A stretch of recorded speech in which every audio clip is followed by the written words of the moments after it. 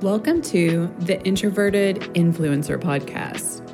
I'm your host, Erica Van Slyke.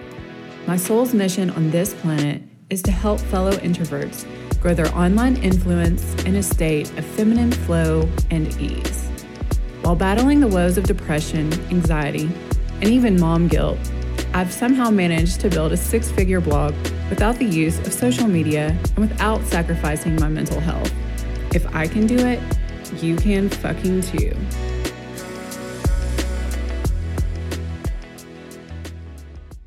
Hello, beautiful soul. Welcome to episode 29 of the Introverted Influencer Podcast. I am so incredibly thankful you have decided to join me this week. I have some exciting news for those of you who have been with me since the beginning.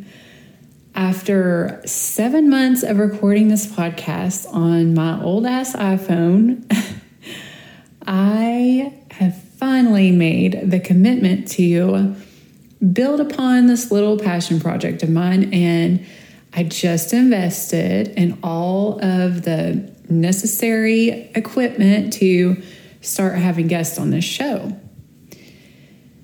And as the words come out of my mouth, I'm like 70% super freaking stoked for the future of this podcast. But I'm also about 30% freaked out because that means this antisocial introvert is going to have to get a little uncomfortable and actually reach out and collaborate with other human beings. But in all seriousness, this is how truly passionate I am about continuing on in my mission to help other creatives and introverts. So it's kind of sad, but this may officially be the very last episode I ever record on my phone because I'm moving on up, baby. So, in last week's episode, I was pretty vulnerable in sharing how a relatively recent Pinterest algorithm update put a hurtin' on my business, y'all. And as a result, I temporarily went down a freak out spiral and did some things that weren't aligned with a lot of what I preach on this podcast. Instead of working from my usual place of flow and faith in the universe, I kind of got constricted into a place of fear and force. And then in an effort to turn my algorithm woes around, I got really antsy and I started reaching out to other peers, asking for advice, and ultimately looking outside of myself for the answers. And that didn't feel good at all, I gotta admit. I'm glad I'm out of it, but it's kind of what I want to talk about today. So instead of me just staying in my lane, like I have done we're going on 8 years now, just showing up on a weekly basis, following what inspires me, following my curiosity, and knowing that that was enough. I found myself just getting really frozen in trying to manipulate like perfect outcomes and really just getting stuck in internet marketing dogma. The thing is, I know that this is not just me because in my reaching out to my other blogging peers, a lot of them actually admitted that they've lost the spark too with their creative business and their creativity. I think it's just a common phenomenon, really, for many creatives to fall prey to this once the honeymoon stage of their business is over. Because when you think about it, when you first decide to go for your passion, the bar is really low because you have nothing to compare it to, and you don't even know if it'll work out at all. And there's really no way to tell how it's going to go. So in that space, there's really no pressure. You have a lot more creative freedom to make mistakes. And there's a healthy sense of detachment from your results. But then as you begin to get the ball rolling, maybe you got some beginner's luck going on, you keep going, a few years later, you look back and all of a sudden there's this track record of success and continual growth that you've established for your business. And that's great. That's awesome, actually. But here's where it can go a little awry. So as you've kind of set the bar higher and higher, I'm sure the stakes get higher as well. And you might start to grip onto the outcome more and more.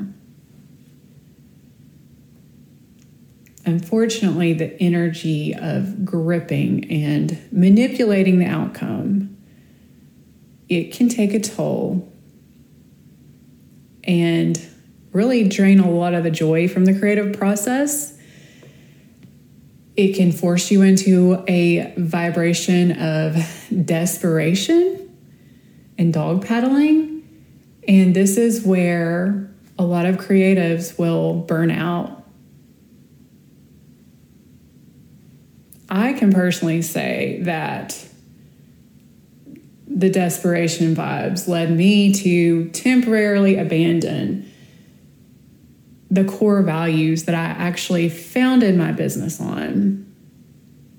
So from the moment I started my blog, almost a decade ago, I vowed to myself that even if it meant growing at a much slower rate, even more important than page views and revenues, I wanted the blogging process to always feel grounded in a sense of joy and ease. And at the time, I can look back now and say that I'm grateful for the dark place I was when I started the blog.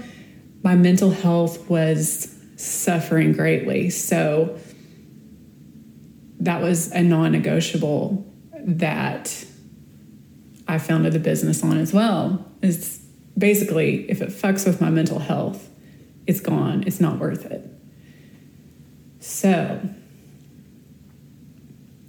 because of this, because I was willing to play a slower game, if it meant that it felt better to me in the long run,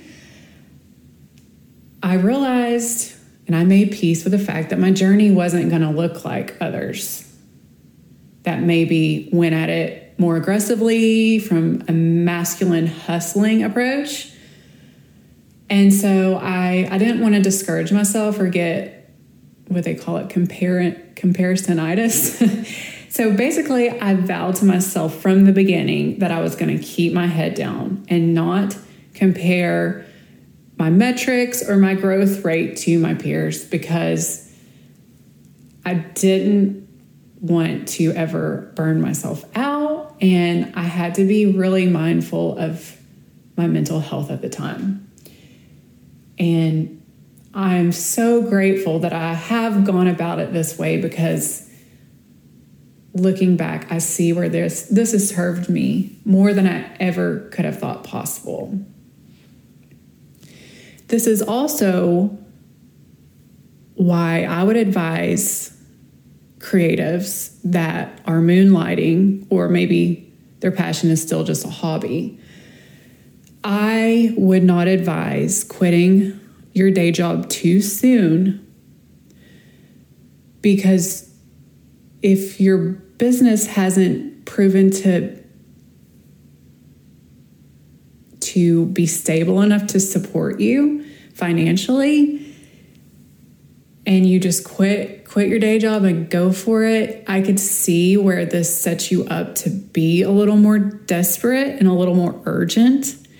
And some may thrive off of that energy, but I know that's not a good energy for me. So I think it depends on the person, but I think that if you do quit your day job too fast, it might make you a little desperate and a little too focused on money versus staying in a beautiful, creative, easeful type of flow.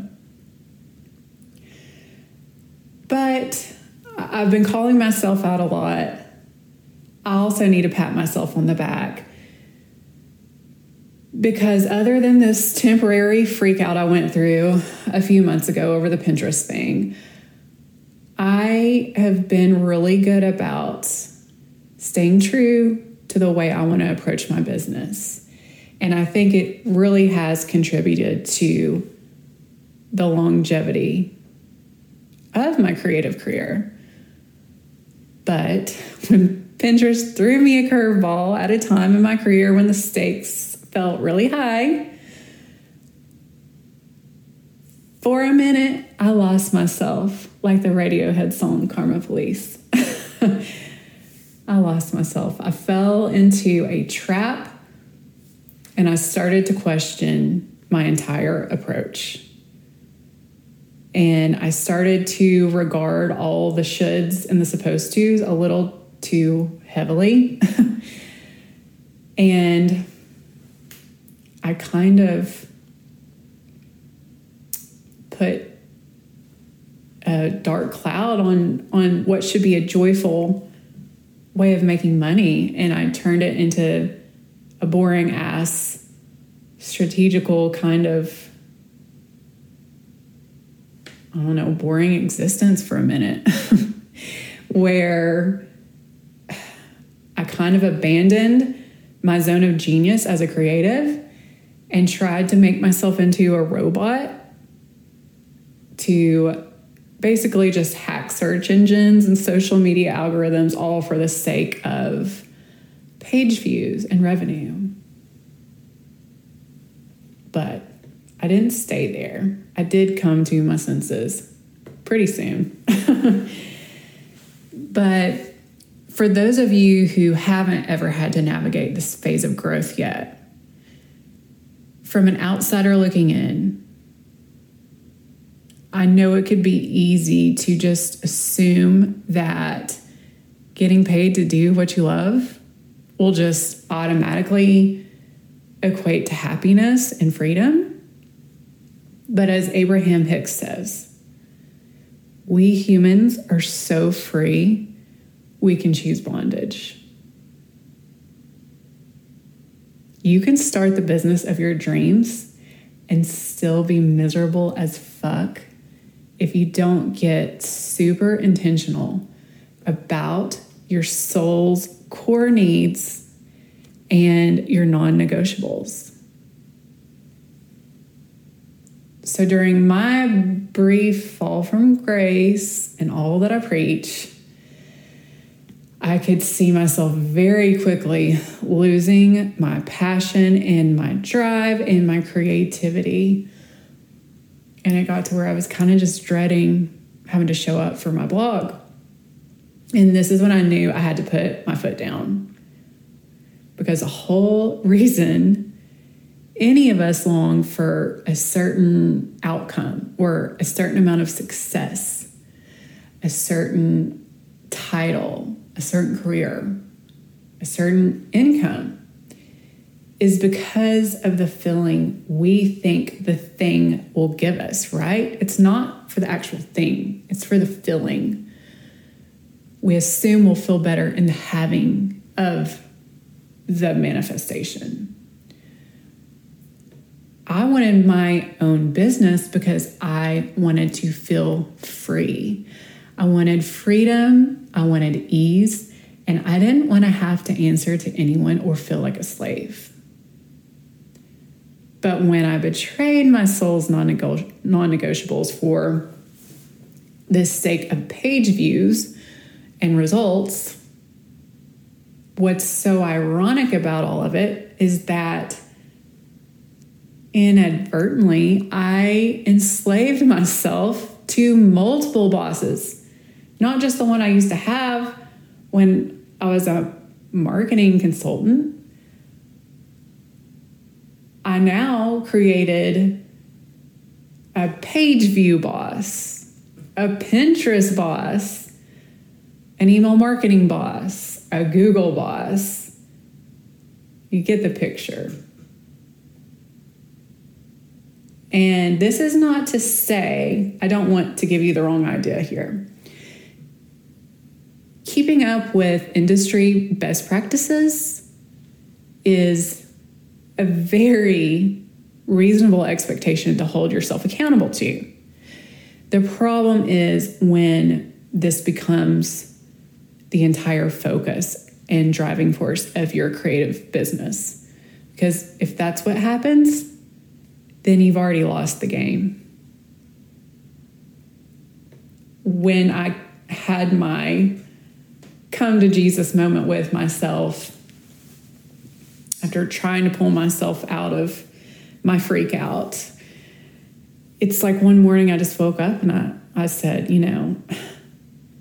hell, if I'm just going to sit around and pump out content solely for Google search results and not actual human beings, then I might as well go back to my old safe marketing 9-to-5 job.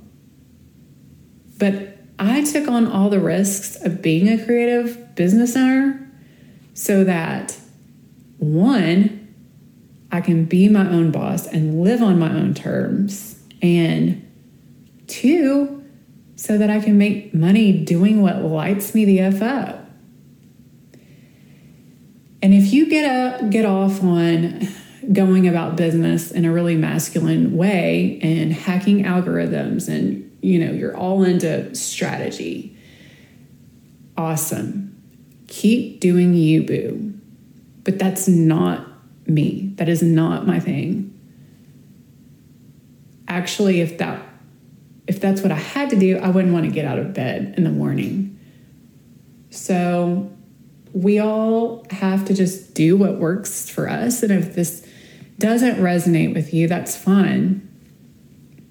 But I just don't see the point in risking it all for a business that is not aligned with what you truly want to do and how you want to live your life.